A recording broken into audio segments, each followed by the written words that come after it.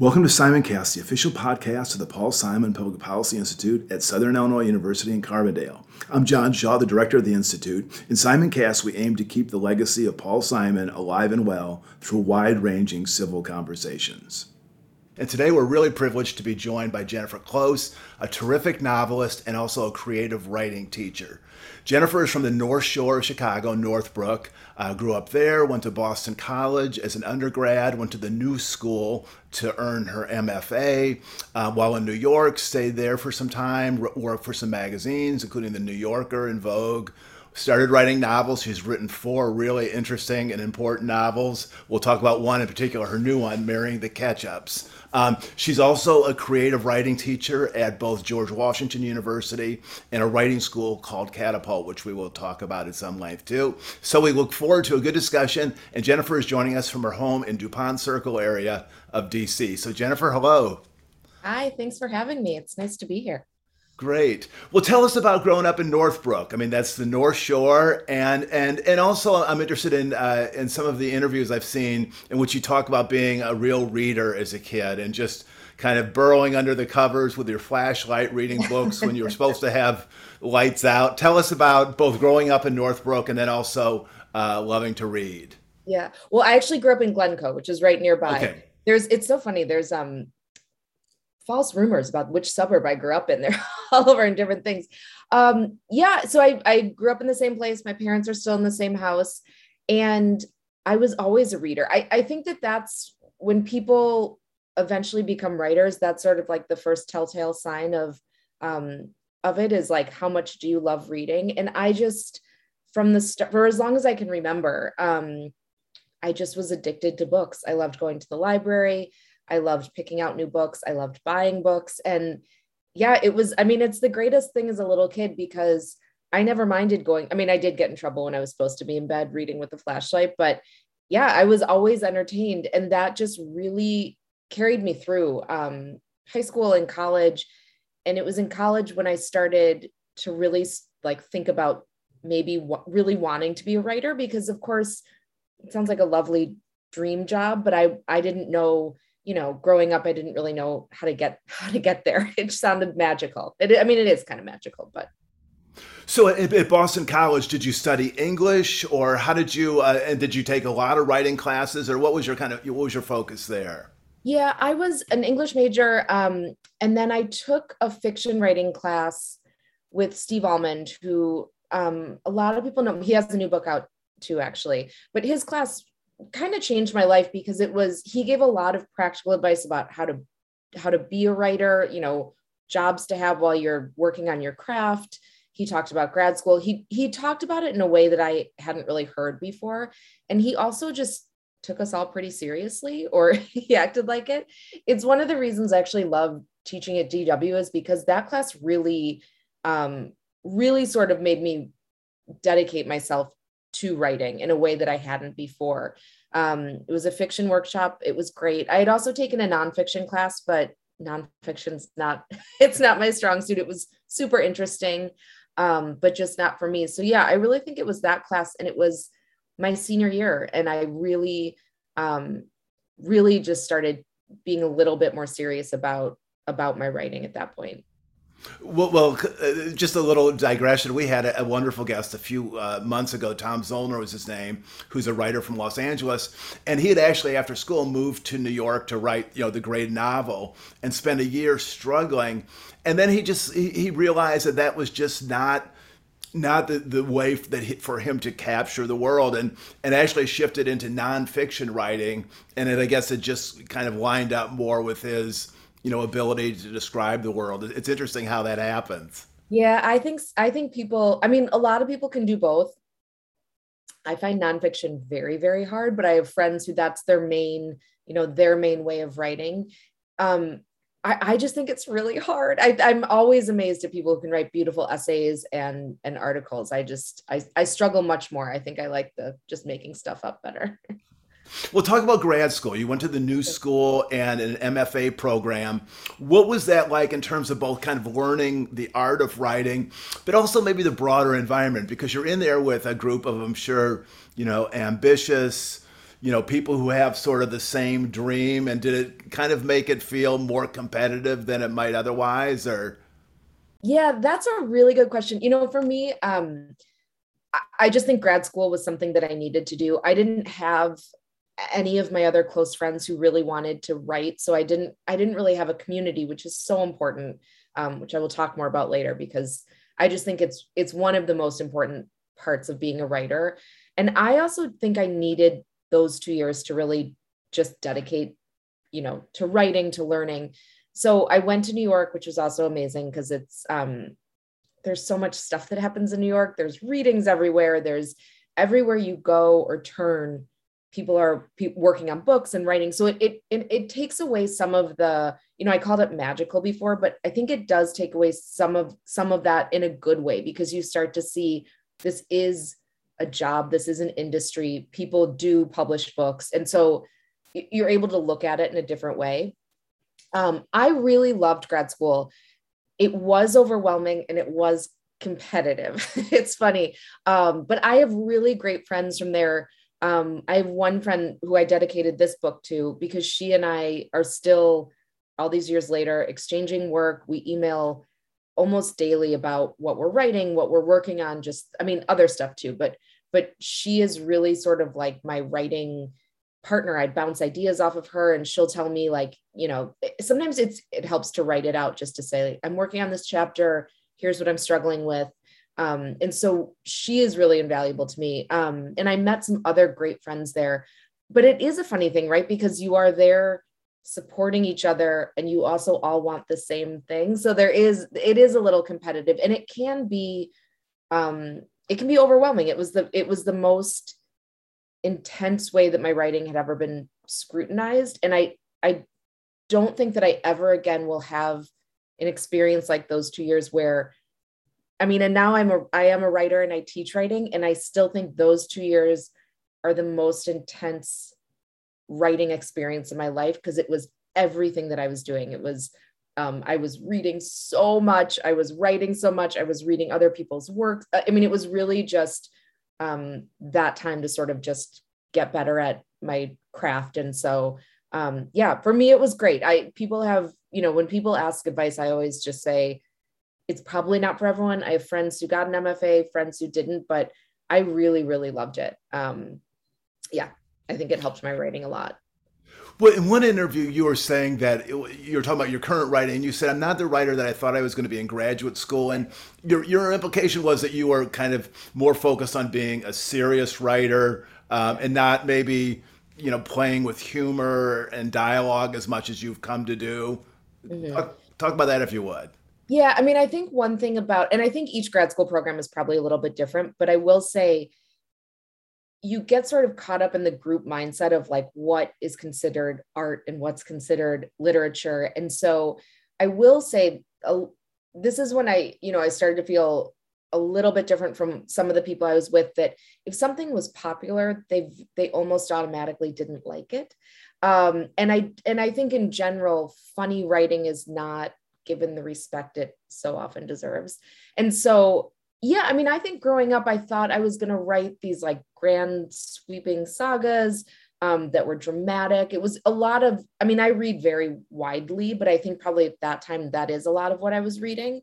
And I kept trying to write a certain way, but humor kept creeping its way in. And I think it took me a long time to really like embrace that and just let it come into my writing when I wanted it to, because keep trying to change my voice wasn't helping. And I think once I just sort of admitted that and looked at how many genius comic writers there are, like George Saunders is such a good example, I think, because he's not just funny. He gets at these other emotions through the absurd, right? And I think that's a different way of looking at it. You can use humor to get at different things. And I also think part of a writing journey is finding your voice and finding sort of what you're good at. Not that you ignore everything else, but just sort of leaning into that and not trying so hard to fight against it. So yeah, it did take me a while, but I was happy when I finally got there. And when you were in grad school, is that when you started thinking about writing a novel? How did that happen? Yeah, so the second year you work on a thesis, and some people did. I mean, it's interesting too, because a lot of, in workshop, anyone that's been in workshop, most of what you're doing in workshop is short stories. It's sort of the easiest thing to have everyone read. And it's really valuable. It helps because you learn how to shape a story, you talk about language. But I will say, a lot of what we talked about in grad school was like the beauty of the words and language. We did not talk about plot and pacing nearly as much as I wish we had, maybe not even at all. And so when I started to try to write a novel, and it was an idea, this novel I did not finish it. I worked on it for many, many years. I think a lot of people have a book like this, but it was about a young boy, or he was about 18, who was afraid. He had mental illness in his family, and he was afraid that it was that he was starting to be affected by it. And he went on a road trip. And I tried to write this book for years and years. The other thing I will say is I very often in grad school wrote from a male point of view. And I think there was something there that I thought I would be taken more seriously, which just angers me to think about now. And I'm just so happy I was able to let that idea go. And I hope no one thinks that ever again. But I think there was something, something I was picking up on. But yeah, that book, I mean, I didn't know how to write a novel, and I really, really struggled. I kept getting about 50 pages in, and then I would realize something and I would just start over. And I just kept doing that. And so now, you mentioned Catapult, which is the place where I teach. It's based out of New York, but it's online. And I teach a novel writing class. And a lot of what I talk about is just sort of like getting the whole thing done, because it's real. No one knows how to write a novel until you do it. If there was really a to-do list and a way to just like tell someone how, that would be amazing. But everyone works a little bit differently. You kind of have to feel your way through it. And I do think that's why a lot of people have a novel that doesn't get finished, or if it does, they're not excited to show it to anyone. It was like a learning process. Yeah. I was just reading an essay about novel writing, and the author said it's easy to get lost while writing a novel. So easy. It's really long, especially in the middle. I find for me, I usually know where it starts, and I have a sense of where it's going to end, but it's the middle that it's like, I don't know. When I start a novel, I do not know what's going to happen. So I am just sort of fumbling around in the middle. You can go a lot of different ways. It's really easy to get lost. Yeah.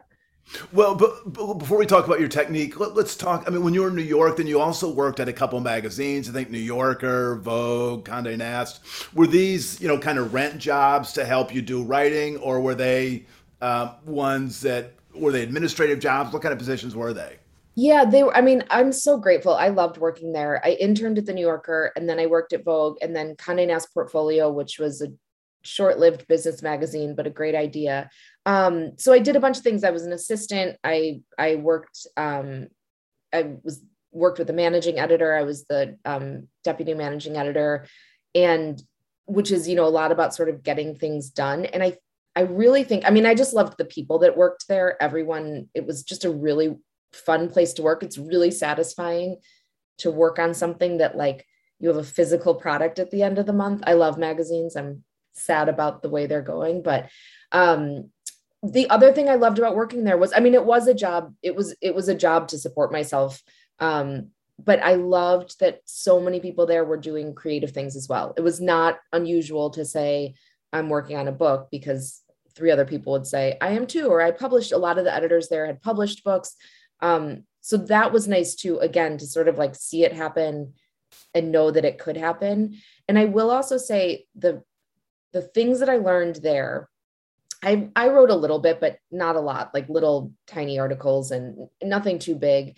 But I did do a lot of like go-betweens between editors and writers and sort of the schedules.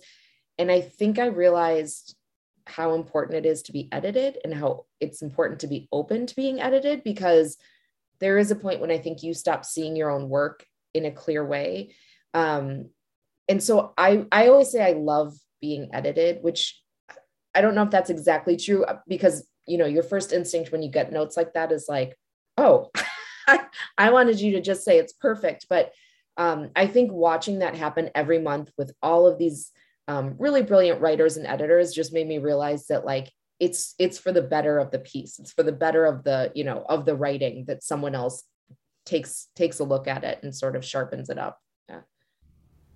Let's talk about your writing process a bit. And I saw an interview, and I think you were being a little self-deprecating, but you were asked about your writing process, and you said, "My writing process is a mess, but I've learned to accept and work with it. I start by just writing scenes or conversations between characters, and for months I'll write whatever comes to me about the characters and their lives. Once I've written them for a while and feel like I know them, I might start to construct some chapter or longer scenes that start to shape the story. I don't outline until I'm almost a whole draft done, and then I'll go back and look over it and see how the pacing feels. I usually have an idea of how the book is going to end, but I always keep an open mind and write. Sometimes my characters end up surprising me." So talk about your writing process. I was not being self-deprecating. It is, I am a messy writer. I have friends, and I think this is really fascinating. I could listen to writers talk about their process all day long because, again, like I said, everyone's a little bit different, but I think there's things you can pick up on. And with my first book, I was so sure that I had to outline it. I was so sure that I had to know every chapter and what was going to happen. And that stopped me from letting myself go and just having fun with it, which is the best part of the process, is the beginning when they're new to you and you get to write all these scenes. And I tell my students all the time, like, it doesn't matter if you don't know where this scene is going to go. It doesn't matter if it might not make it in. You have to just write whatever comes to mind, because it might inform something that you write later. Maybe you just needed to know that the character went through this, or maybe it's going to take a turn in the book that you didn't see coming, but it doesn't help anyone to stop yourself from writing something. So yeah, I usually start in a notebook when I first have an idea early on. I think notebooks are really friendly. I highly suggest this for anyone who's listening who wants to write. There's something really nice about just jotting down notes and questions in a notebook rather than starting with like a Word document, which can feel kind of unfriendly. So I will write in a notebook until I can tell that I'm sort of picking up steam, like I'm writing longer passages and it's getting a little bit harder. And I also kind of think it's good to be frustrated, right? Like we don't write by hand as much anymore. So it's a slower process. And there's something that I think really works about making your mind slow down a little bit. And then I eventually moved to the computer, but yeah, I mean, I am all over the place. Like I have the documents for the new book I'm writing now. I almost just put book in quotes because I don't know what it is yet. But a lot of it is like file one. I don't know. And you can see behind me, I actually am trying a little bit more this time I'm not outlining before I write so much as like, as I go. I'm trying to keep track of it because with Marrying the Ketchups, I did just let myself really do exactly what you just said, explore. And I do think that's important. I don't take that back, but I think I got a little lost. I think it was easier for me to go off on these tangents. And then I looked back later and thought, oh, I don't need those 100 pages. So I had to cut that. And it was hard. I cut a lot from that book. And so I'm trying to be a little bit more intentional. With each book, there's something new that I try. And this time I am trying to, I also highly recommend doing it this way, which is like, feels like I'm solving a murder with all the things up there. But yeah, so yeah, I think for anyone out there who thinks, I can't finish a book because I don't have an outline or, my first draft is unreadable, welcome. There's a lot of us out there. There are some people who write very clean first drafts and who outline, but they're on the other end of the spectrum. So whatever way you're doing it can work. Yeah, I do think there's maybe a difference between the nonfiction and fiction world because I'm part of a biographers group, and I mean this is always a big discussion. How much should you outline? And we had actually her name is Candice Millard. We did an event with her a year ago, who's written terrific books, and she says she sometimes spends a year outlining her book, which is just, I mean, basically her whole research, her effort to kind of scope out the project, track down, see what primary sources are available and so forth. I think others in the nonfiction world, have much briefer and more, preliminary kind of outlines, and some don't either. But I think this might be one area where fiction writing lends itself and is probably more successful if you don't have a rigid outline. Whereas with nonfiction, sometimes you just have to kind of stay focused on the point that you're trying to tackle and the characters you're trying to develop, and it seems to work, at least for me, better that way. Yeah, I can definitely understand that. And I do have friends who write very specific outlines, which to me, it sounds amazing. It just doesn't work for me, but yeah. Well, let's talk about your book, The Hopefuls. And it seems like it drew a bit from your real life. You were in New York. Your husband, as I understand it, was working for the Obama campaign, which was successful in 2008. You moved to D.C. from New York, and you kind of are walking into a new world, and you chronicle it, through fictional characters. But I want to read a couple sentences from a review from Ron Charles from the Washington Post about your book. He calls it a hilarious gripe fest about what it feels like to be caught in the gravitational pull of Washington. For you, the haters of D.C., who are drafted by the Capitol by spouses or necessity or mistaken identity, here finally is a novel witty enough to match your secret loathing and tender-hearted enough to make you realize how much you love this damn cesspool after all. Tell us about The Hopefuls. Yeah, I mean, it's a really funny thing. I think more than any other city, there are people that are dragged here. I mean, it's such an industry town and people come here for specific things. So I think it took me a little while because I'm trying to think of when I started really writing The Hopefuls. I think I had been here for at least 4 or 5 years.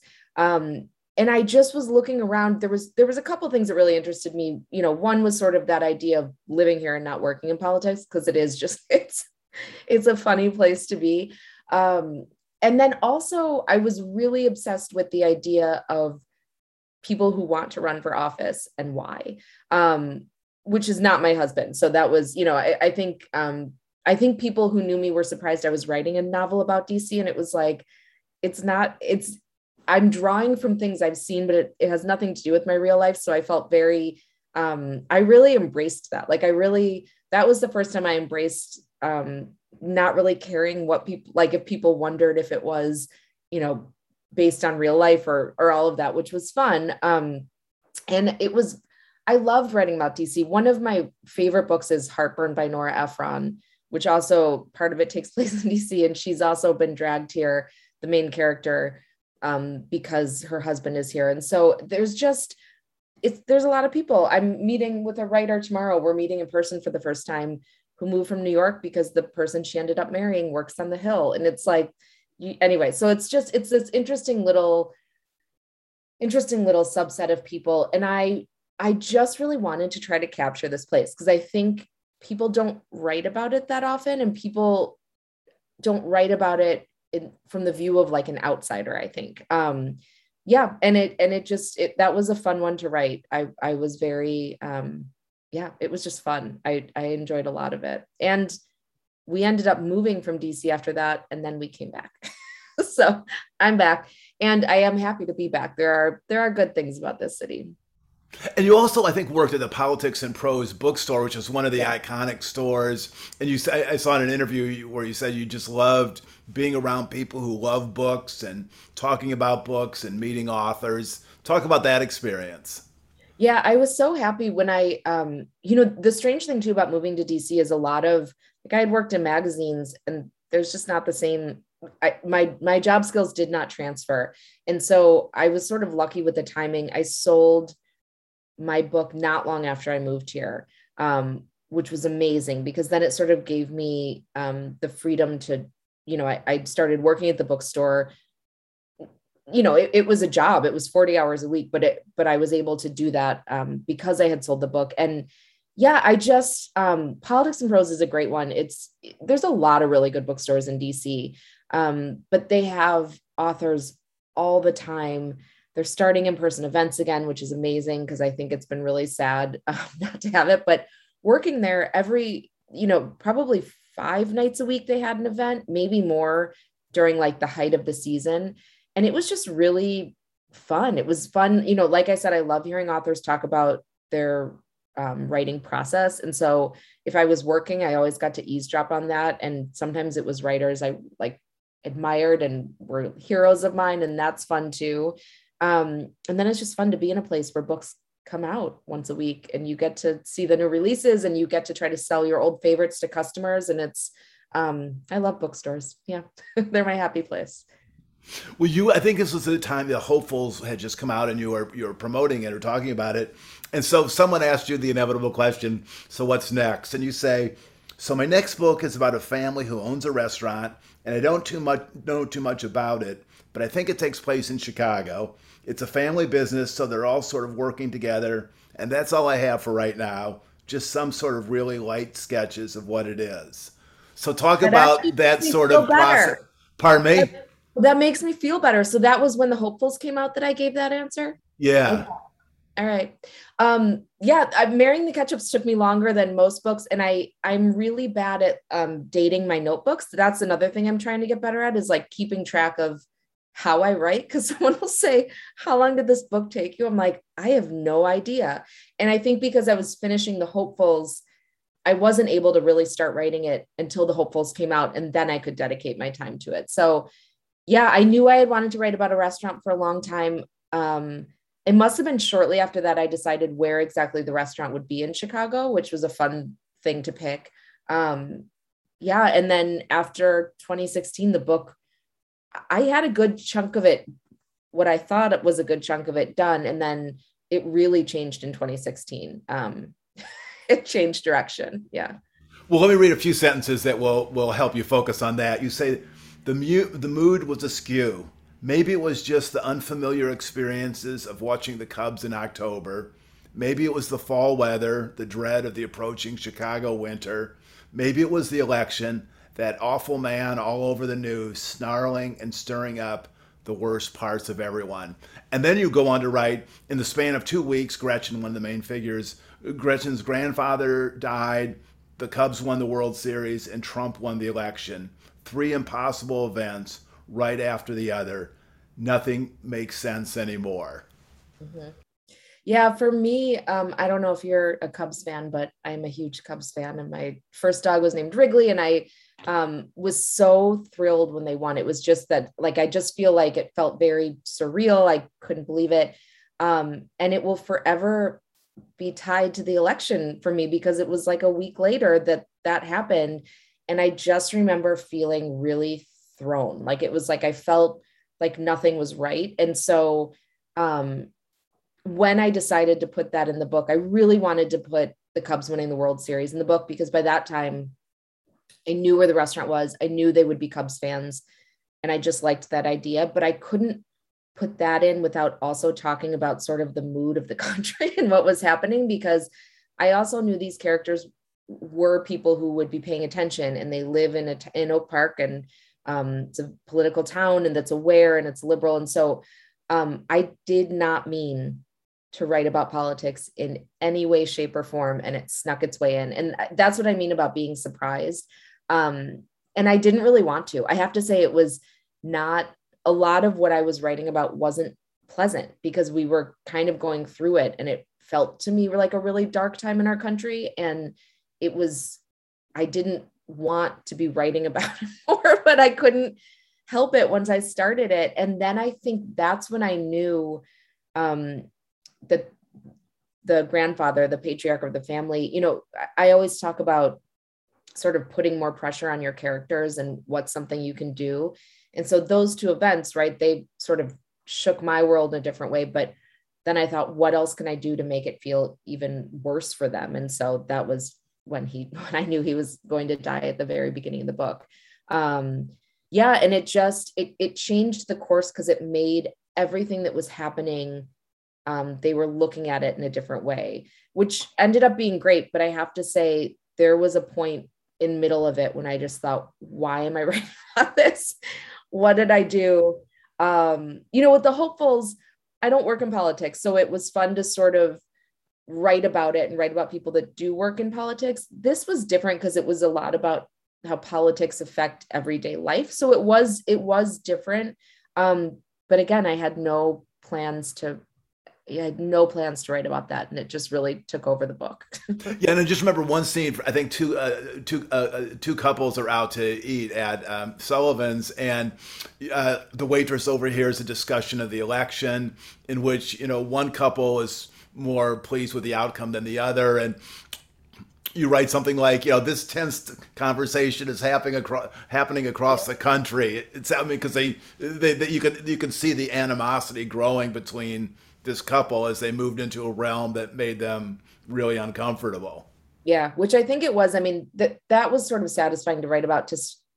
I think there was a lot of tension that everyone was dealing with, and I think in personal conversations and relationships, when you sort of had to come to terms with like, oh, you think this and I think this, and we do not align at all. And I think it felt, I think it felt different to me than anything I had experienced before. Yeah. Well, two of the communities that are vividly described are Oak Park, as you mentioned, and also Lake Forest, where one of the protagonists moves, although she ends up leaving in the context of a divorce. Talk about those two communities. I read where you, with Oak Park, maybe one of your good friends had grown up there, so you were able to kind of have a firsthand sort of take on what it was like, and were able to run your impressions by her. But talk about these two different communities in the Chicagoland area. Yeah, one of my friends that I went to high school with ended up moving there, and she lives there now with her family. And so I visit often, and I've spent some time there, and I find it a very fascinating place. I love it. It is really liberal. It's so different from a lot of suburbs in Chicago in this wonderful way. I think it has so much personality. And I just remember thinking I really wanted to try to capture that, which is hard and also a little scary because you feel like a responsibility that you want to get it right. And then I was trying to think of something that seemed very opposite from Oak Park. And, I know Lake Forest enough. I had friends there growing up. I know it enough that I felt like I could, describe it, or, to be fair, what I thought of it, because it's the character's impression of the town. But it was fun because I think that's another interesting thing that did happen after the election. People sometimes looked around where they lived. I have a friend who she's in New York, but after the election, I think she, for the first time, realized, oh, I live in a very conservative place. And it's not that she didn't know that before, but I think it became, she couldn't ignore it anymore, I guess. And that's a lot of what I have one of my characters go through. Yeah. Well, I saw one interview you did in which your interlocutor asked you, so what is the kind of the through line that connects your four novels? And you pause for a second. You say, I guess you said it's not intentional, but I guess I'm drawn by the challenge of watching people grow up or try to grow up. And in this case, we have sort of three main characters, two sisters and a cousin, who are going through big life changes and are trying to kind of get their footing and move to the next place. Talk about that, if you would. Yeah, it's a funny thing because I mean, maybe this goes with the way that I write, but it's very often that I don't realize why I'm writing about something, or that there's a theme, or, until I look back later and I think, oh, that's why I was really focused on that subject. And it's the same way for what I think about with all of my books. I do think there's in each book sort of this idea of like what it means to be an adult. And there's a line in this book, which I do really like, where, the country's kind of going to hell. And one of the characters says, like, where are the adults? And she herself is in her 30s and she's still not thinking of herself that way. And I think that's a common thing that people think, which is like, well, there's someone else to take care of things, or there's someone else to be responsible for this. And I just am really drawn to that idea of, when do you feel like an adult? When do other people think that you're an adult? What does it mean to be an adult? What does that word even mean? And so, I that was definitely a theme in this book, just that idea of, is anyone coming to save you, or you're going to have to do it yourself, which is kind of scary, but yeah, it was interesting to write about. Well, let's talk about the title. As someone who worked in a restaurant, my first job was as a busboy. I, I could appreciate what you were saying, and I will say to our viewers, Jennifer's done a wonderful little clip on YouTube talking about marrying the Ketchups. But talk about the title and what both how it came to you, which I think initially you were going to call the book "Wait," and then talk about the change of title, but more just the concept of marrying the Ketchups and how that has kind of takes on a bigger meaning in the book. Yeah, well, you did your homework well, because I did for years. I was really determined. The book, I had it titled as "Wait" with a period. And I just really liked it. I liked the idea of, the idea of waiting for the Cubs to win the World Series, the ideas of waiting tables, the ideas of, waiting for something to start, waiting for things to get better. I really loved it. But it was one of those circumstances where no one else liked the title. And I had always had, there's 3 sections in the book, and they're each titled after a restaurant term. And so originally Marrying the Ketchups was the title of the first section, which I just loved, because marrying the Ketchups, I did when I worked in a restaurant. And I had never, for anyone who doesn't know, it's, when the ketchup bottles are like almost empty and you combine them and wipe them down and make them look new. And I just remember the first time they showed me how to do that, I just thought, oh, that makes sense. I guess I never questioned why there was always a full bottle of ketchup at a table when I would go out to eat, but this makes a lot more sense that you would be doing this behind the scenes. And I liked that idea for so many reasons. One, I just think it's like a fun and kind of gross thing that happens in restaurants. And 2, it's one of those things, like, part of what's fun about restaurants and writing about restaurants is there's a whole world. Most people are familiar with the idea of restaurants. Most people go out to eat, some more often than others, but it's something that people are comfortable with and they know. But there is a whole world that's happening behind the scenes that the customers never see, never know about. And that's one of them. You would never know that the number of people who ask me what the title means. It's like they have no idea that happens. And so all along, I will say this, my editor, from the very first pages she saw, asked if we could use this as the title. And I kept saying, no, I just don't think it's right. I just don't feel like it's right. And then at some point, and she's very subtle and persistent. Like she would just say like, okay.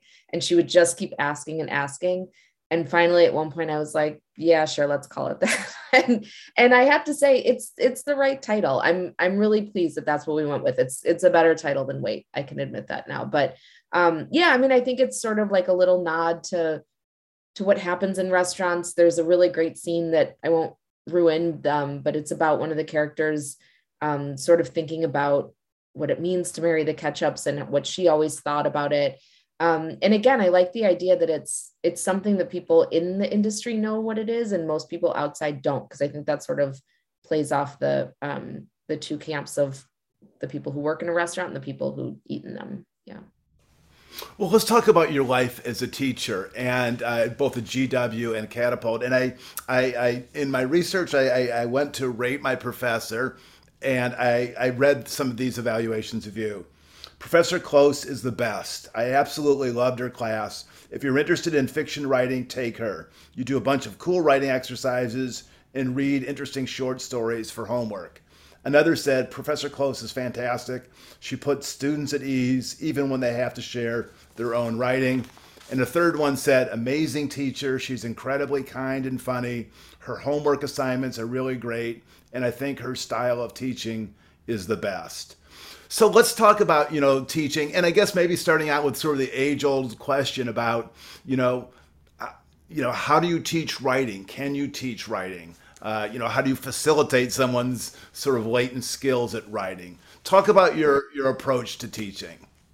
I mean, I love this question because I think there's something really funny, and I think this is a lot of what I try to drive home in my college classes a little bit, but I also teach a novel writing class, and I think for whatever reason, like no one expects musicians to just wake up and be able to play the piano, right? Like there's practice and there's learning that goes into it. And the same can be said of any other craft, sports, anything.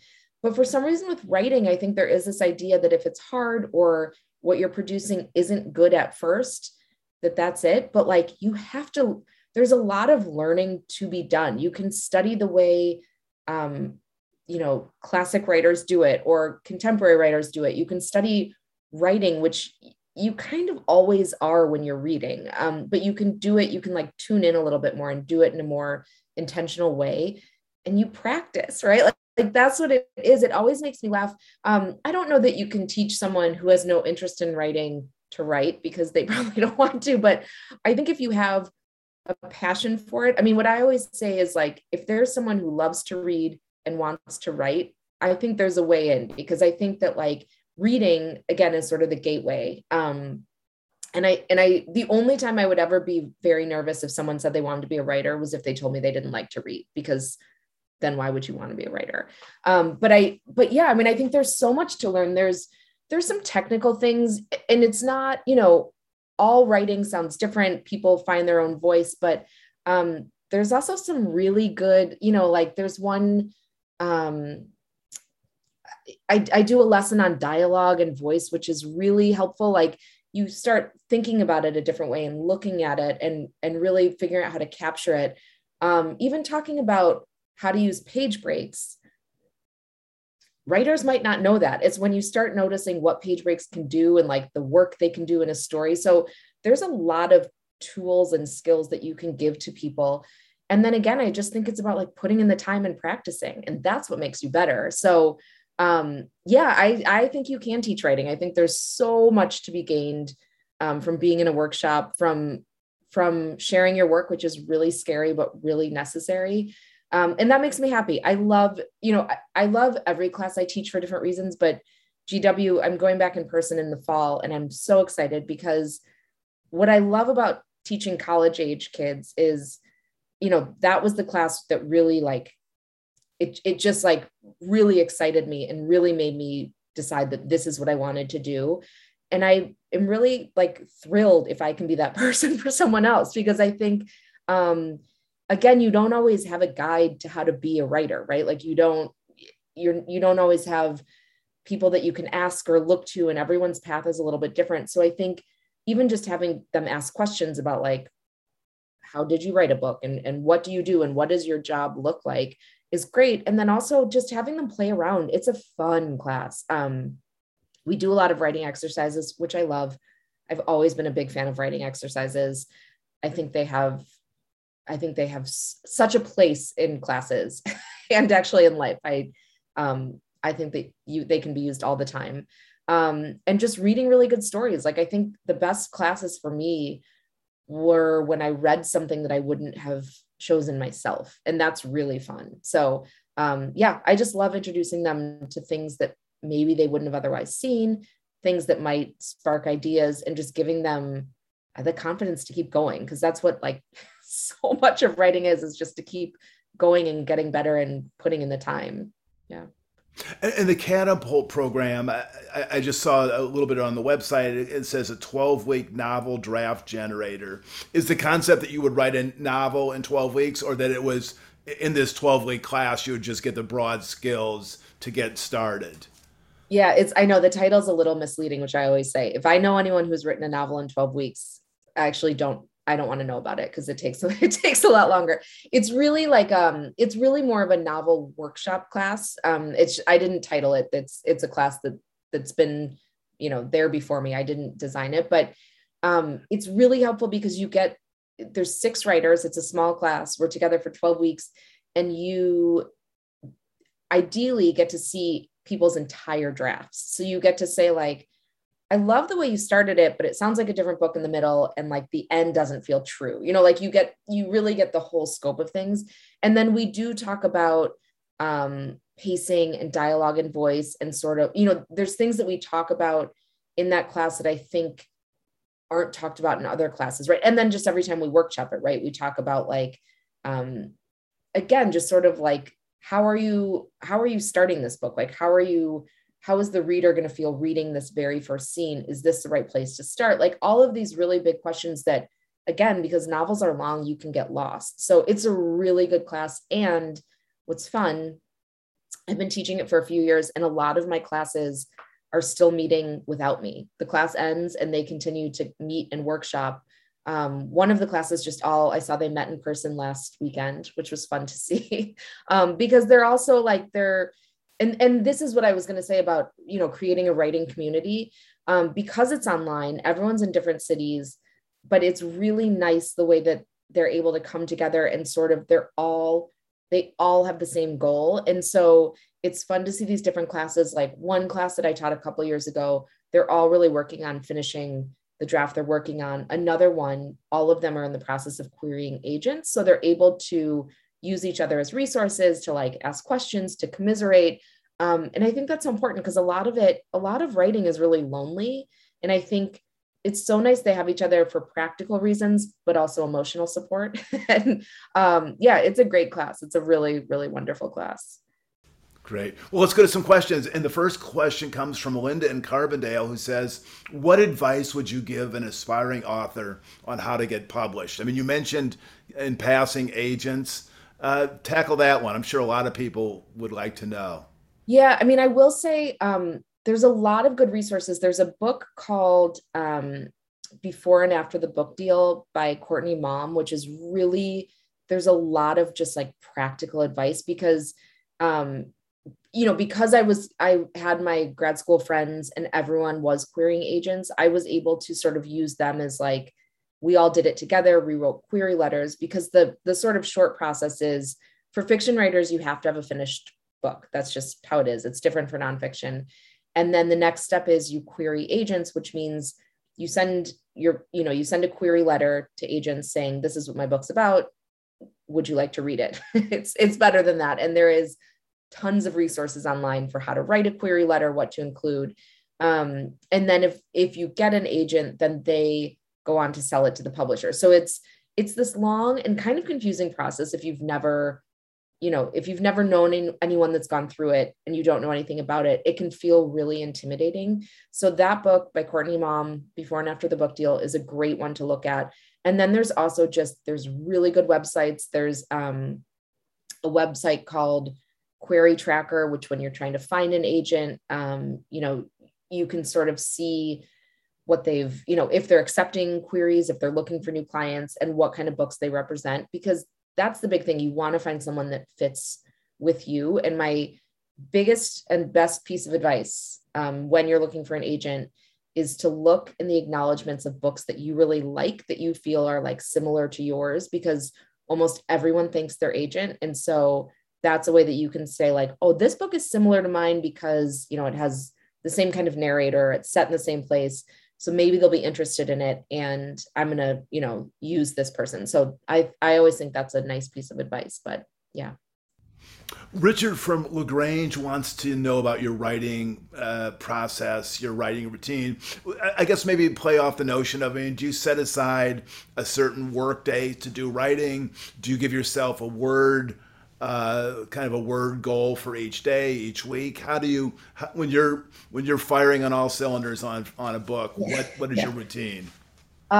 So two things. One, on Sunday nights, I schedule my writing for the whole week. So it's like I look at the week ahead. So for today, because I knew I had this interview, I knew the writing would be scheduled after it or before, so I look at the way my day is, and then I block out time. I do not leave it up until like, oh, I'll do it in the afternoon. I block out like, I will do 4 and 5 p.m. because that's what works.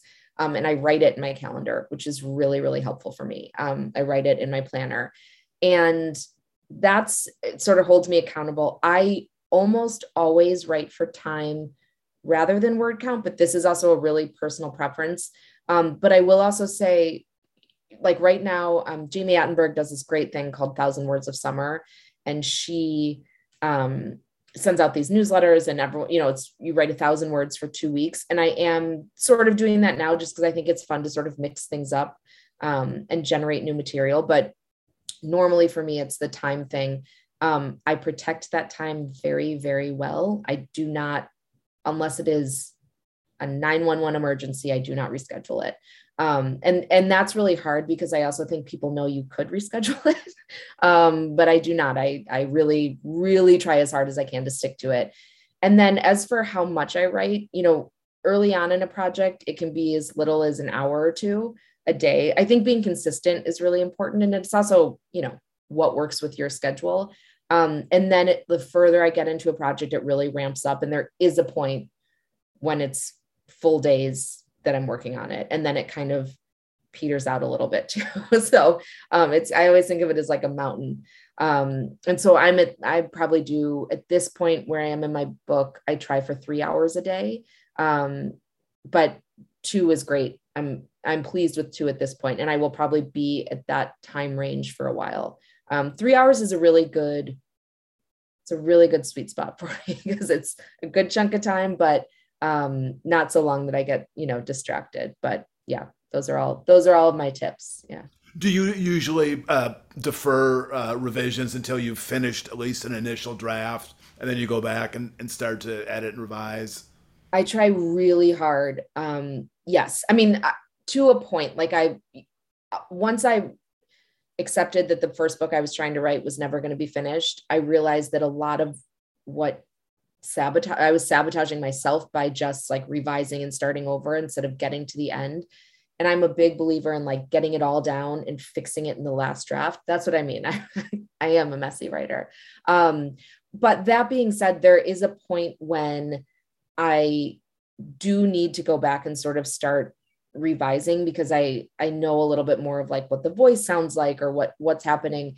And then I will split. If I'm not done with the draft yet, I will split my time between revising and then generating new material. And I try always, I mean, I'm not perfect at it, but to keep moving forward, because I've just found for myself that as soon as I get to the end, that's when I can see it clearly. And until I get there, I can't really see it clearly. So it does me no good to go back and start revising unless I know what's going to happen. So Mindy from Carbondale asks about book reviews and says, do you read your book reviews? Can they be helpful and constructive? Have they ever pointed out aspects of your writing that you had not understood before?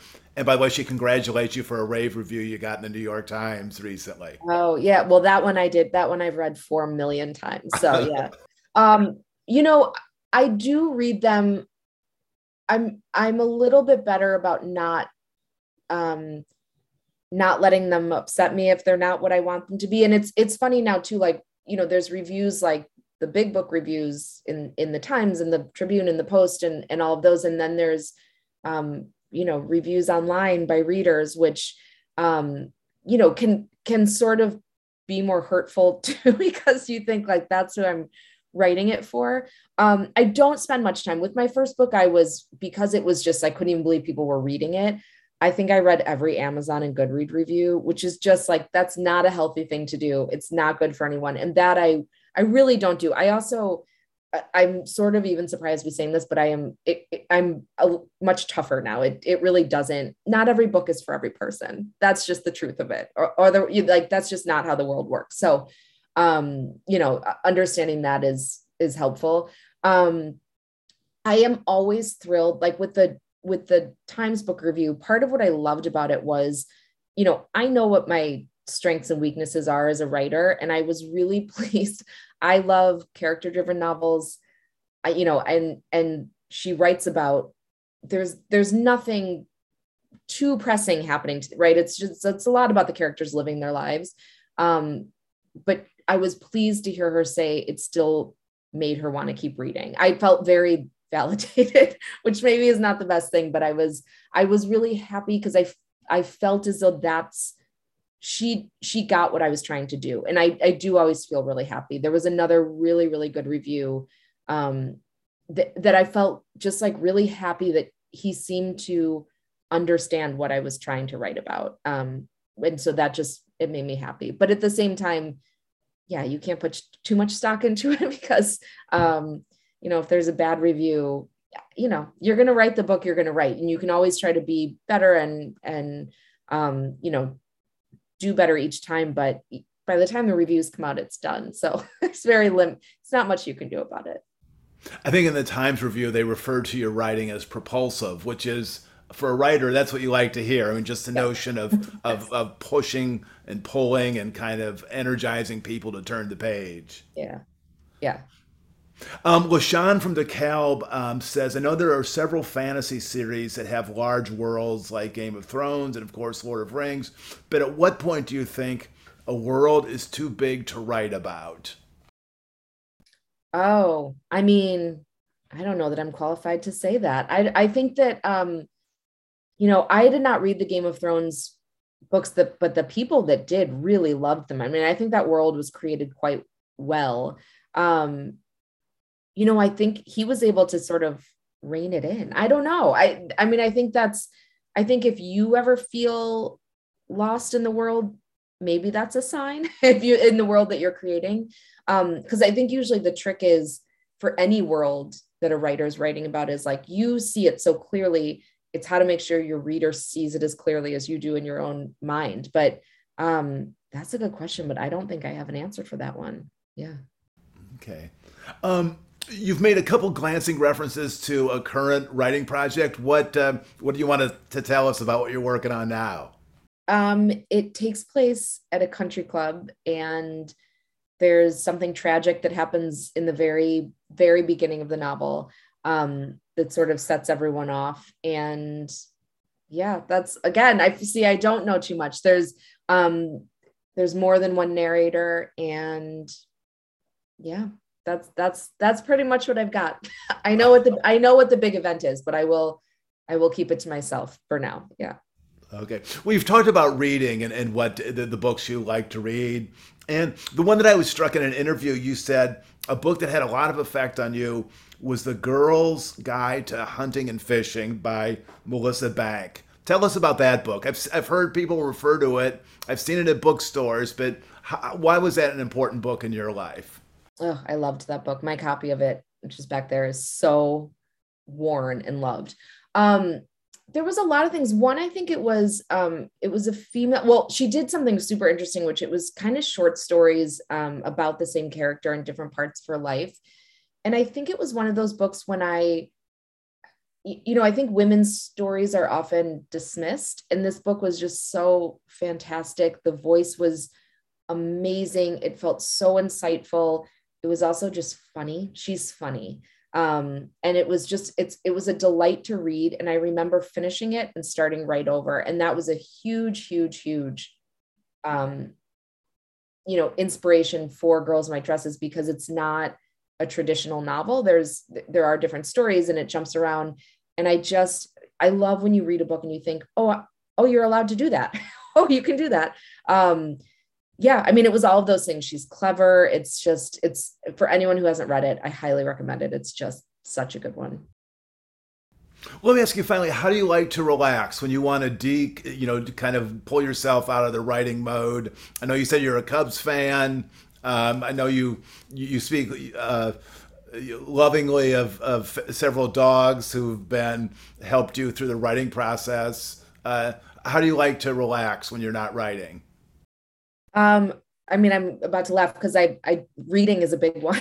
I like to reading for fun. And then I will say I like a lot of TV. Just, I like going out to dinner, which will shock no one, from spending time with friends. But yeah, reading is probably my number one pastime, I would say.